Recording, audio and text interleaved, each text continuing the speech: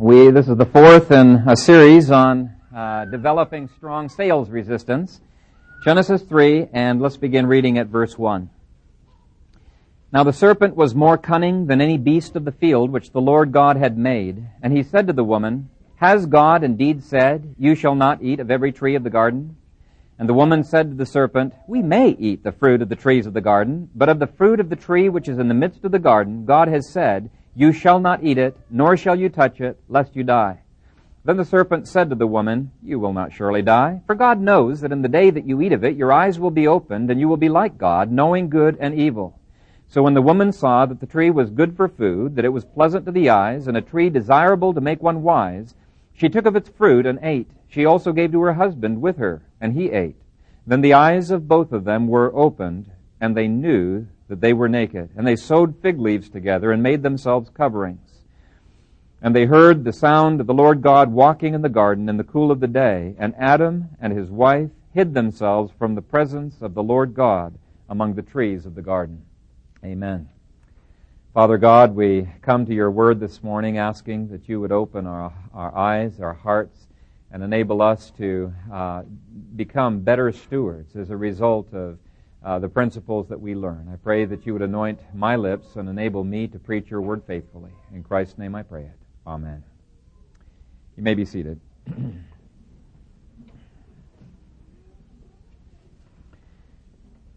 I mentioned last week that one of the dangers I think that we Christians face is to divide one portion of our lives from our Christianity and to think, maybe it's okay to preach on things like, raising families and devotions and evangelism and things like that, but to preach on politics or economics or business, let's not do that. And we saw that is, Francis Schaeffer, he referred to that as the sacred-secular dichotomy. And it is both unbiblical and it is dangerous. It's unbiblical because Christ said that he claims every square inch of life, and it's dangerous because if this is not being related to Christ, then, and he's not ruling over it, then who is? Who's ruling over every other square inch of life that we've not devoted to the Lord Jesus Christ? Christ said, if you're not for me, he who is not for me is against me. And I think it's possible for Christians to not only be against Christ in the area of economics, and you see it all over the city, but it's also possible for us to be taken captive to Satan's tactics. And so we've been going through and looking at some of the tactics that Satan has been using in this chapter to sell his snake oil to Eve. Ignorance is not bliss. We saw that was the case with Eve. That was her weakness. She did not have any experience, and so she was easily deceived. She didn't have a sin nature, but the lack of experience did get her into trouble. And we saw that Paul in 1 Corinthians wanted believers to not be ignorant of Satan's tactics. Okay, and I don't think there could be a better passage to turn to than Genesis chapter 3 on what are the tactics by which Satan lures people into sin. And we've been seeing that this not only applies to successfully resisting Satan. If you can get down the principles we've talked about in terms of resisting Satan, you're going to have what it takes to resist a politician who's trying to pull the wool over your eyes or a high-pressure salesperson who's come to your door. And so we've gone through quite a few principles so far, looking at Satan, the master salesperson. And I want to just quickly review where we have covered so far. And actually, if you could put these up once we get up there. Boy, I don't know, is the whole thing going to fit on there? Might have to pull off this top. And then let me give you what we've covered so far. And I'm just going to do it in one-word or two-word summaries. We've looked at the tactics of association, direct appeal, isolation, baiting, challenging loyalties, negative advertising, exploiting vulnerability, downplaying danger, inflated or exaggerated promises, exploiting ambiguities, winning trust, insider information, persevering and wearing you down, exposure to the product, feeding pride, redefining need, and exploiting hungers.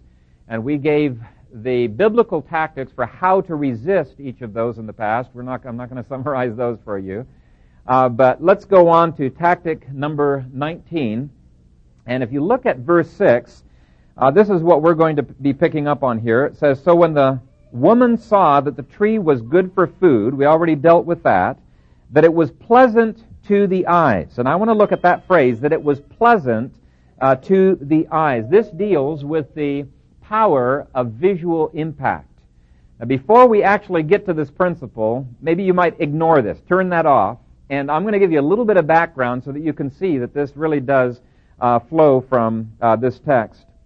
When God said that Eve saw that the fruit was pleasant to the eyes, He implies that she knew the difference between pleasant and unpleasant.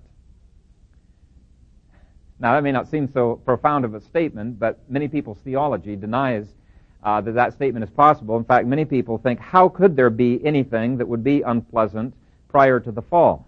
Isn't the fall the thing that brought unpleasantness into the world? And answering that question has a lot of profound ramifications. It's not a purely philosophical question. We're not going to have the time to go down all of the rabbit trails we could on that, but let me just give you a little bit of an idea on this and look at the law of entropy, or the second law of thermodynamics. Gary North, in his book, Is the World Running Down?, I think shows very satisfactorily that the second law of thermodynamics was not a result of the fall. It was built right into creation. Otherwise, there would be no way of being able to smell a flower, which requires random dissipation of the ethers and the microscopic particles and random mixing in the air. I mean, that's involved in that. There would not be the possibility of the sun being able to give light, if you understand how the sun works, of the sun giving light and heat to the earth unless that law was in some way working. Now, I believe the fall cursed the law of entropy and affected it in some way, but the basic principles of that law were working in 100 different ways all around them. Now, death in the animal realm came only after Adam and Eve sinned, right? I think Paul makes that very clear. But that was not the case with plant life. If the first snack that Adam had was a carrot, a plant died, right? But that's a totally different kind of a situation than what was brought in terms of a curse on the world. And I think there's a lot of confusion as to what exactly the curse did bring into the world. The curse brought thorns and thistles, but it did not do away with the need to subdue creation. In fact, God commanded him to subdue the earth. If there was no gardener in the Garden of Eden, eventually that garden would go to pot. There weren't thorns and thistles, but I tell you, those branches would be getting so thick that eventually it would be a choked out tree. There would be all kinds of things that a gardener would have to do. And he tells, when he says subdue the earth, if there had been no fall, eventually what God modeled of how this can take place, of subduing the earth in the garden, eventually that would take place in the whole earth. That entropy, the natural way that a yard is going to go and that garden would go if nobody gardened it, that entropy would have to be dealt with by gardening, even if there was no fall. Okay? That's a little bit of background. Now, the fall distorted that entropy, as I've already mentioned, and applied the curse to it, and yet there were things that were going on, like the deterioration of fruit and fecal matter and other substances would be at work. That's why Adam had to tend the garden. It would get overgrown otherwise. Now, we're starting to get close. You can turn that on again. We're starting to get close to getting back to our topic. Rotten fruit smells. Okay, rotten fruit, rotten smells, I think, could exist prior to the fall. I think that would be the very nature of the enzymes and the acids and other materials in the fruit, which means that there could have been pleasant, so-so, and not so pleasant smells. There could have been pleasant, so-so, and not so pleasant visual stimuli, okay, visual sights that they would take in. And Eve had the ability to discern what was pleasant and what was not pleasant. And this whole issue of pleasantness, I think, is a key to understanding why it is that advertising is so successful in this arena. This is a big point for them. She would have had the same kind of discernments that we do in terms of the physical eyeball. And we might think, so what? Well, it means that our eye gate is just as subject to the attacks of Satan and temptation as Eve's eyeball was, her eye gate. And it's true, she did not have a sinful nature, but she lacked experience, she lacked knowledge. Paul tells us that she was deceived, and we've already seen that. And so presented with unattractive and attractive, she'd naturally gravitate toward the attractive. Presented with pleasant and unpleasant, I think she would naturally gravitate toward that which was pleasant. And I think that's all the passage is saying. There was nothing wrong with her judgment in seeing this fruit as being pleasant to her eyes. It's what she did with that information that was the problem. And the reason I bring this up is that there's a lot of people who have incredible anxiety because they recognize that something, maybe it's a luscious piece of pie, their particular besetting sin is gluttony, that something or someone is beautiful, is pleasant to the eyes, and because they've been trying to resist their besetting sin, and they're surrounded by all of these images of brownies and all of the kinds of things that get at them, they try to deal with the sin in an unbiblical way. And what they do is they begin to despise God's handiwork in creation, and they begin to impugn bad things to what God has given as pleasant. And rather than going after the real enemy, they try to get rid of the product. Now, sometimes that's appropriate. For example, Adam should have used his authority to command Satan to leave the garden. There are times where you leave, or you command something to leave, or you get rid of a product. But I want you to notice in this passage that God's available solution was not to dig up the tree and to dispose of it. God's solution was not to put a giant tent over this tree so that people wouldn't accidentally see that the fruit was pleasant to the eyes.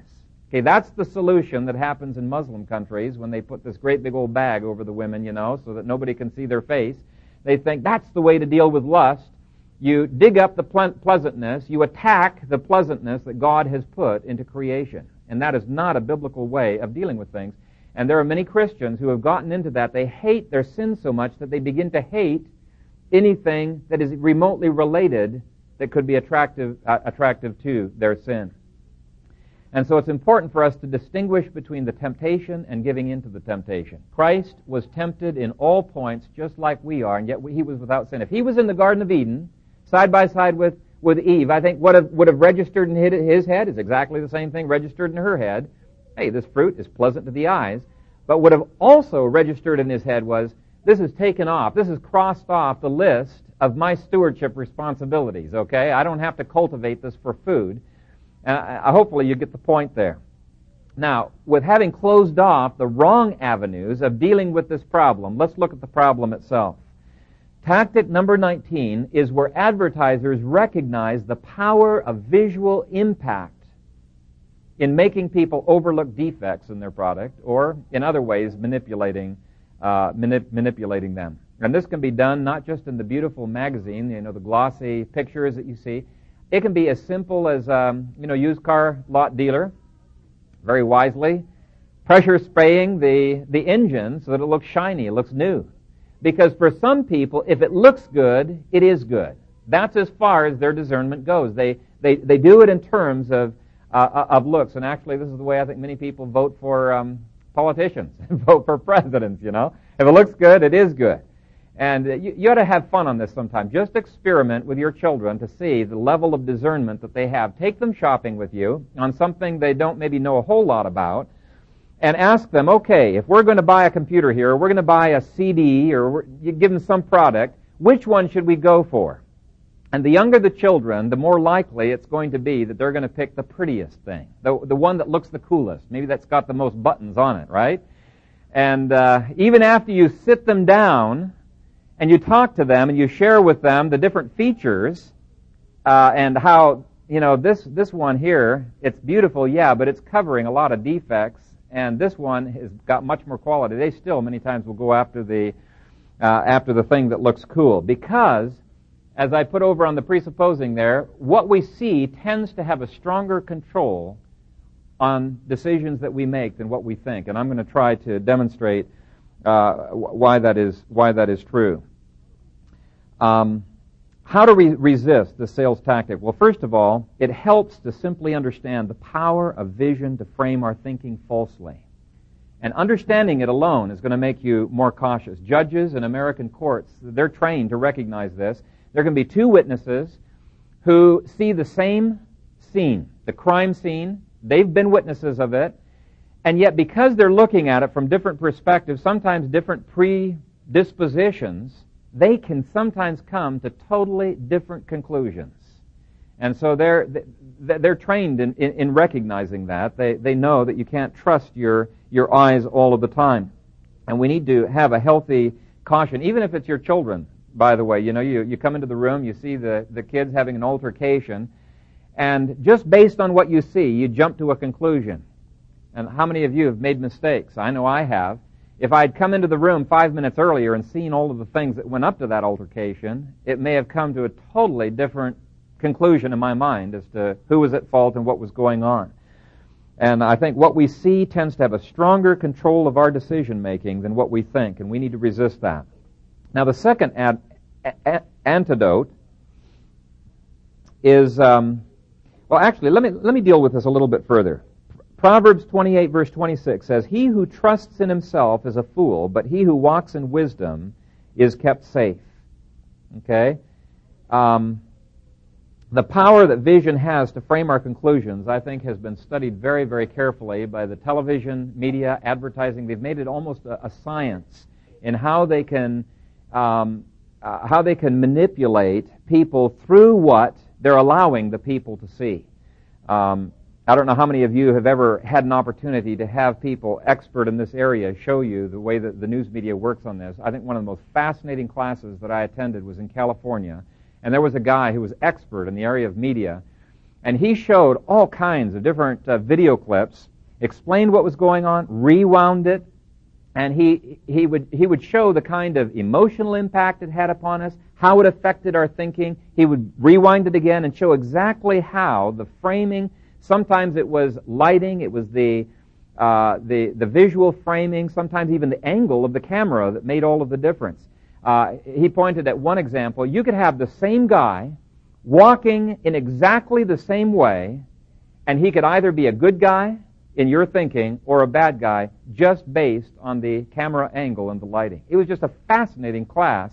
And let's just test it with yourselves. You've all watched movies probably where you're almost made to sympathize with and you're rooting for the bad guy. He's the hero because the movie wants you to sympathize with him, and you're scratching your head and you're thinking, this guy is really a sinner.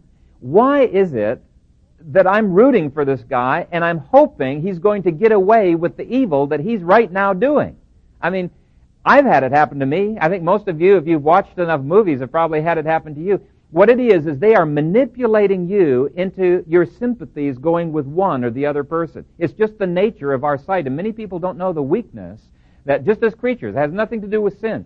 Now there's sin that makes it even worse, but it's just a part of the weakness of our vision. And our tendency is to favor what looks pleasant over what looks better, or what is better and what is wiser and what is more biblical, and that affects our purchases. And so the first step, recognize the power of vision to frame our thinking falsely. Teach your children how to recognize this. Take them to the store.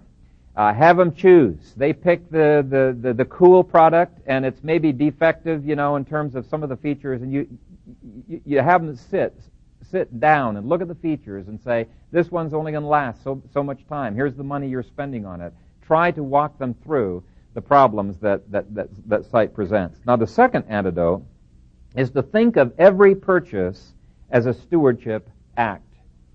You need to ask yourself, does God want me to purchase this? And a lot of Christians doesn't even dawn on them. They should be asking that. If it's pleasant, they just assume that's something I ought to have, I ought to be pursuing after. But we need to ask ourselves, is this something truly that would help in terms of my stewardship that God would want? Now, God delights in allowing us to have the pleasant things of life. I mean, He didn't bar Adam and Eve. What He did is He put constraints on their stewardship. He says, I'm giving you all kinds of pleasant things, but here's some constraints. Don't go outside of those boundaries. And we've got to understand, what are my stewardship constraints?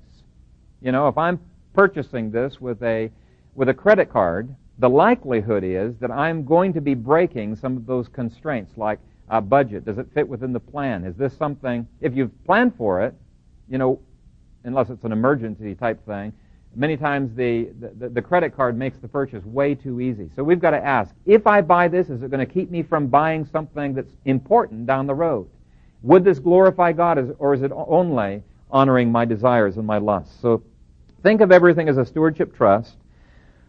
And then the third essential is to compensate for our weakness to visual impact by doing research. You know, when you're in the store, at least check the features, you know, of the different things that you are looking at. Does 3 for $1 mean I have to buy 3? You know, almost never does it mean that. You can get it the same price for 1, but 3 for $1, they automatically buy 3. You've got to analyze and think through things. And I think too frequently we depend more on the eye gate than we do on logical analysis. Now, I've spent quite a bit of time on this point because I think of all of the points, this is one of the weakest areas for Christians. So be aware of the power of visual impact to take you in. A lot of people will buy a car because it looks good. And if you took it to a diagnostic center, it'd be a piece of junk. But because it looks good, you've went ahead and bought a lemon. Okay. 20th tactic used by Satan was to offer fulfillment apart from God. Verse 6 again. He goes on to say, not only was pleasant to the eyes, but it was a tree desirable to make one wise. Now there may be totally different areas of life that give you a sense of fulfillment. You know, the materialist many times feels fulfilled when he can buy more toys and show off more toys. The brain feels fulfilled when you know, he can show other people how smart he is and all of the accomplishments he's had. The workaholic finds fulfillment in other people noticing how hard he is working. He works harder than anybody else and all of the accomplishments that he has. The tycoon maybe feels fulfilled when he sees that others recognize he's got prowess in the area of getting money. And most people want to be important in the eyes of somebody. Okay? And if nobody appreciates them, they can very easily be falling victim to this tactic. Many a young girl, I think, has found herself lured into a bad relationship because the man has showed her all kinds of compliments, attention, made her feel needed, made her feel wanted and important, and fulfilled. Eve found fulfillment in being important and in having wisdom others did not have. 2 antidotes. First of all, you need to recognize what your tendency is. What are the things that your heart hungers for fulfillment in that are apart from God? What you need to do, crucify those, give them to Christ. The second tactic or antidote to this is to find your sense of fulfillment in God and in your relationship with Him. And you think, okay, yeah, we believe in that.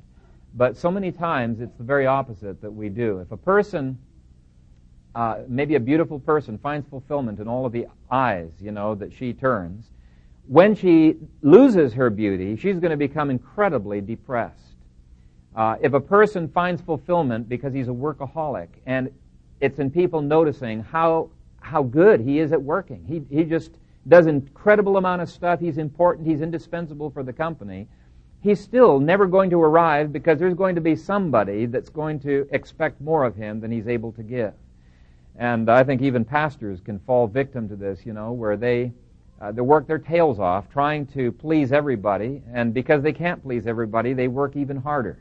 And so you've got to realize, if you are serving, if you're not finding your fulfillment in God, you've become a servant of creation. Let me read you a passage along these lines. Paul says, "Do I seek to please men? If I still pleased men," and that was implying he once tried, "I would not be a servant of Christ." It's basically saying you cannot find fulfillment in things and in people and at the same time find fulfillment in God, because the two are mutually exclusive. Think of it this way.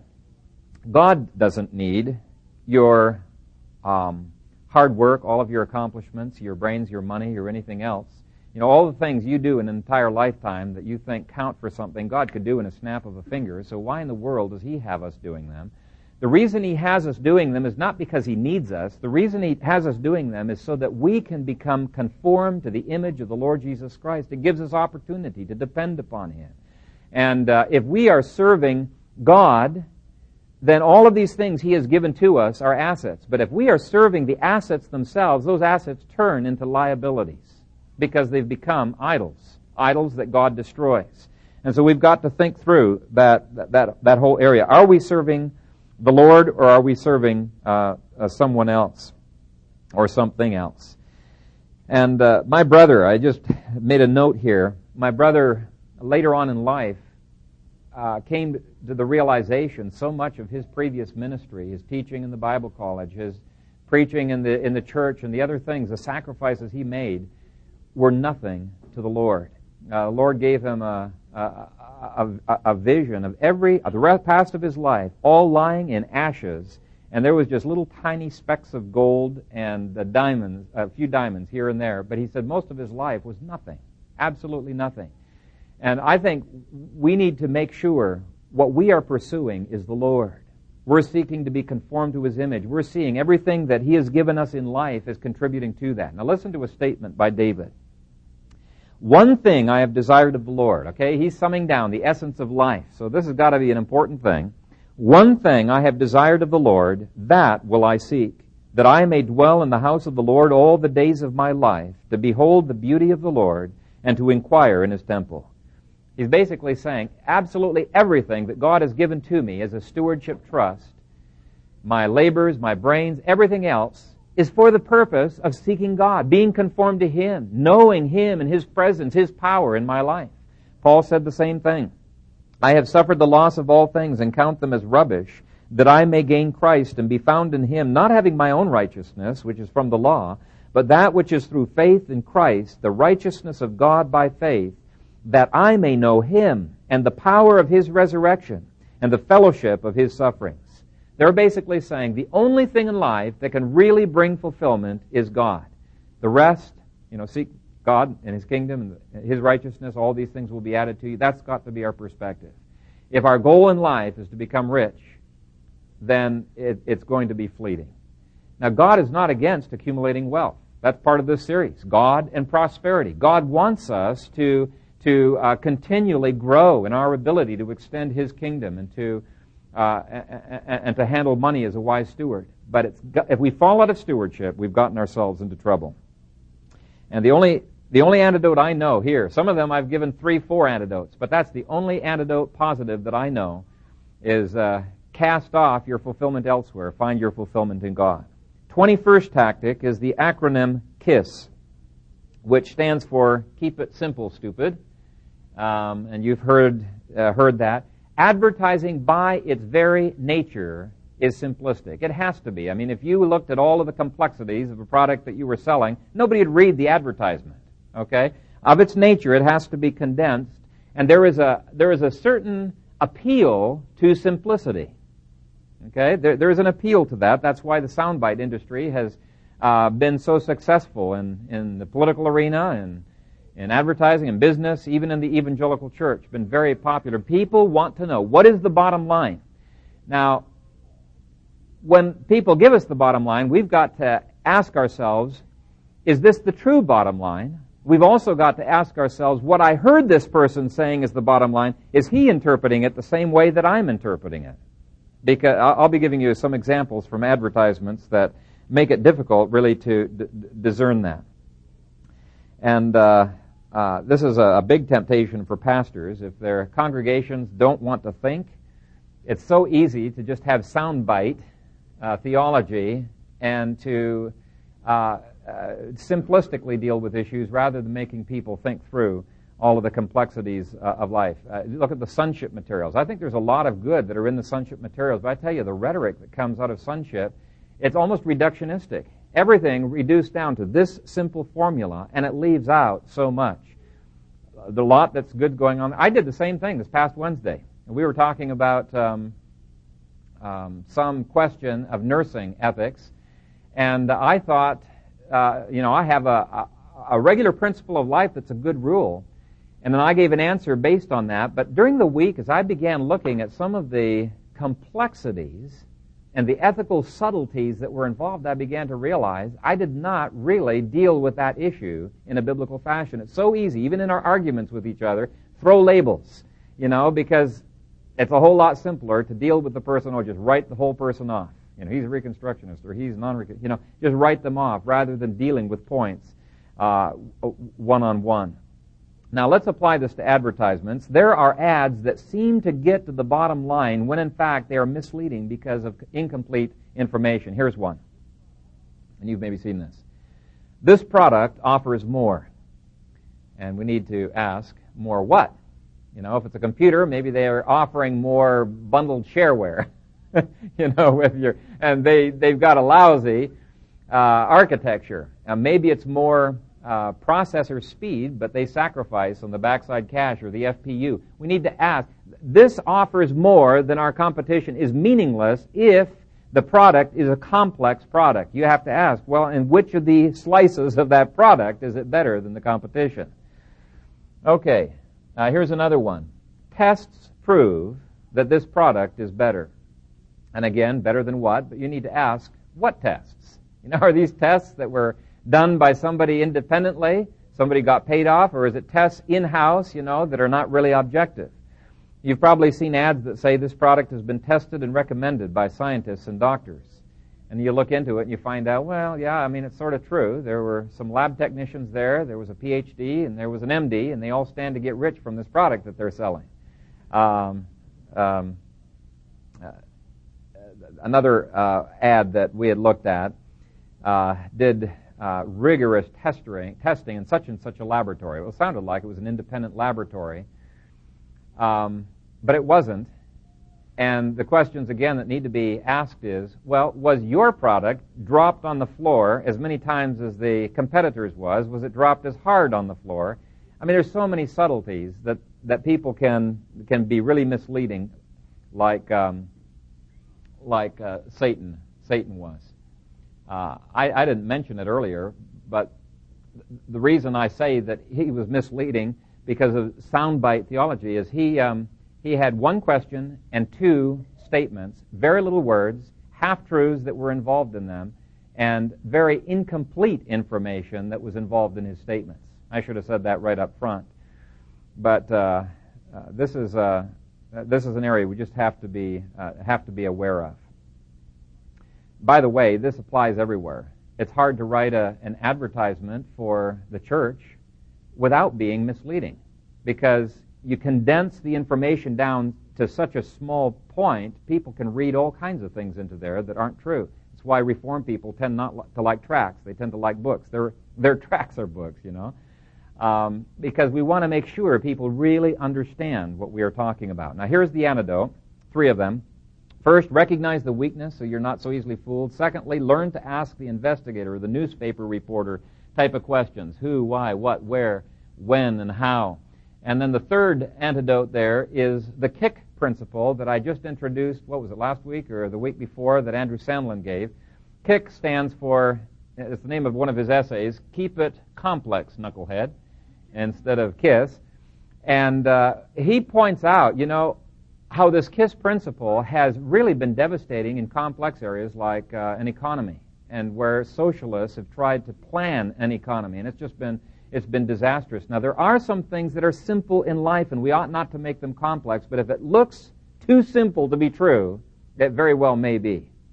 Okay, we're not done with the series, but let me end today with the 22nd tactic, and this is to invert weakness, or to sell based on implied claims to the very opposite of what the weakness is. What's the downside to eating this fruit?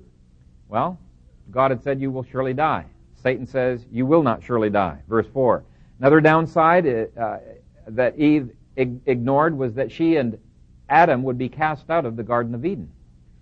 Okay, so the very pleasantness that she wanted is something that's going to be denied to her as she is cast out. And what is Satan's response? Oh, you're going to be like God. You're the ones who are going to be in control. And what kind of control is that? When you're outside the garden, there's an angel standing there keeping you from going to the tree of life until that garden is so overgrown that it's no longer a garden. At first blush, this tactic may seem so bold and so obvious that it just be an ineffective sales tactic, and yet it's not. Satan is not stupid. He is not stupid, and the advertising industry is not stupid. Take cigarettes, for example. The cigarette industry, they take the very point of weakness that you find in their product, And they have slogans and they have pictures that imply that this is their very strength.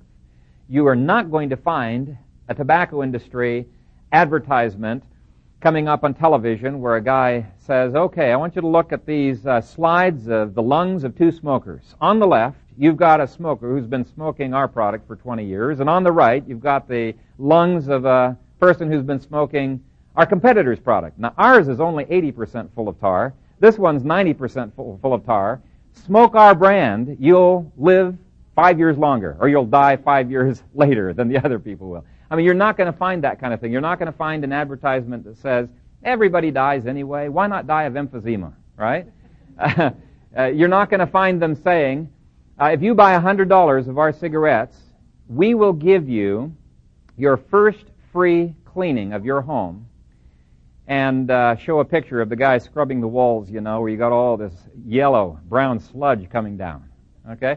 What do? The very opposite.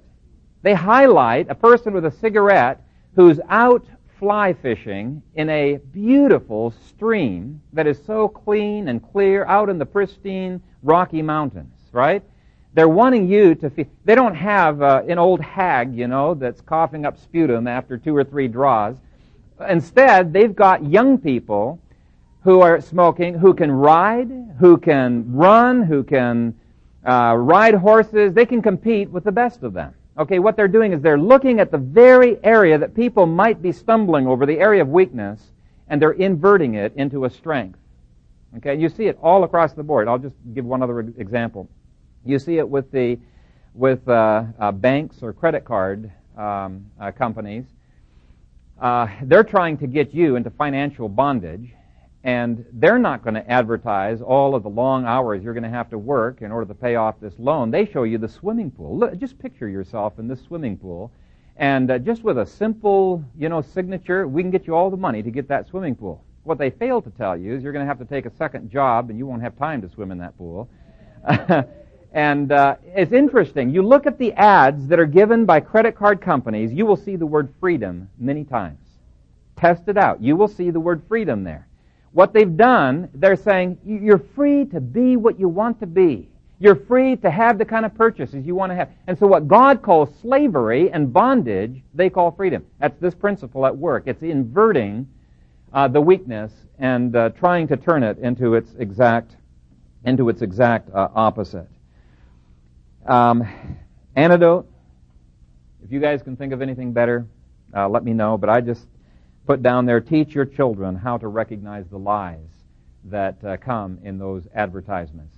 We will never prosper in life if we constantly have a consumer mentality, if we're constantly making purchases that are based on whims rather than on God's Word and on wise decision. I just read this past week a Windows 2000 advertisement that was doing the same thing. It was advertising how wonderful the server was because in whatever company it had only crashed 5 minutes. It was only 5 minutes of downtime, I think is the way they worded it, in a whole year. Well, I'm sure in that business maybe that did that. But what they're doing is they're targeting the thing people fear the most. They're taking their greatest weakness and they're touting it as their greatest asset. Okay, it does not crash more than 5 minutes in a year. I wish I had the version of Windows 2000 server that they do. But anyway, I was hoping to finish off the series today, and as I was preparing yesterday, I just realized there's no way. So we're going to have at least one more sermon on this series. But I do want you to be encouraged. And it's so easy when you have the law, looking you in the eye.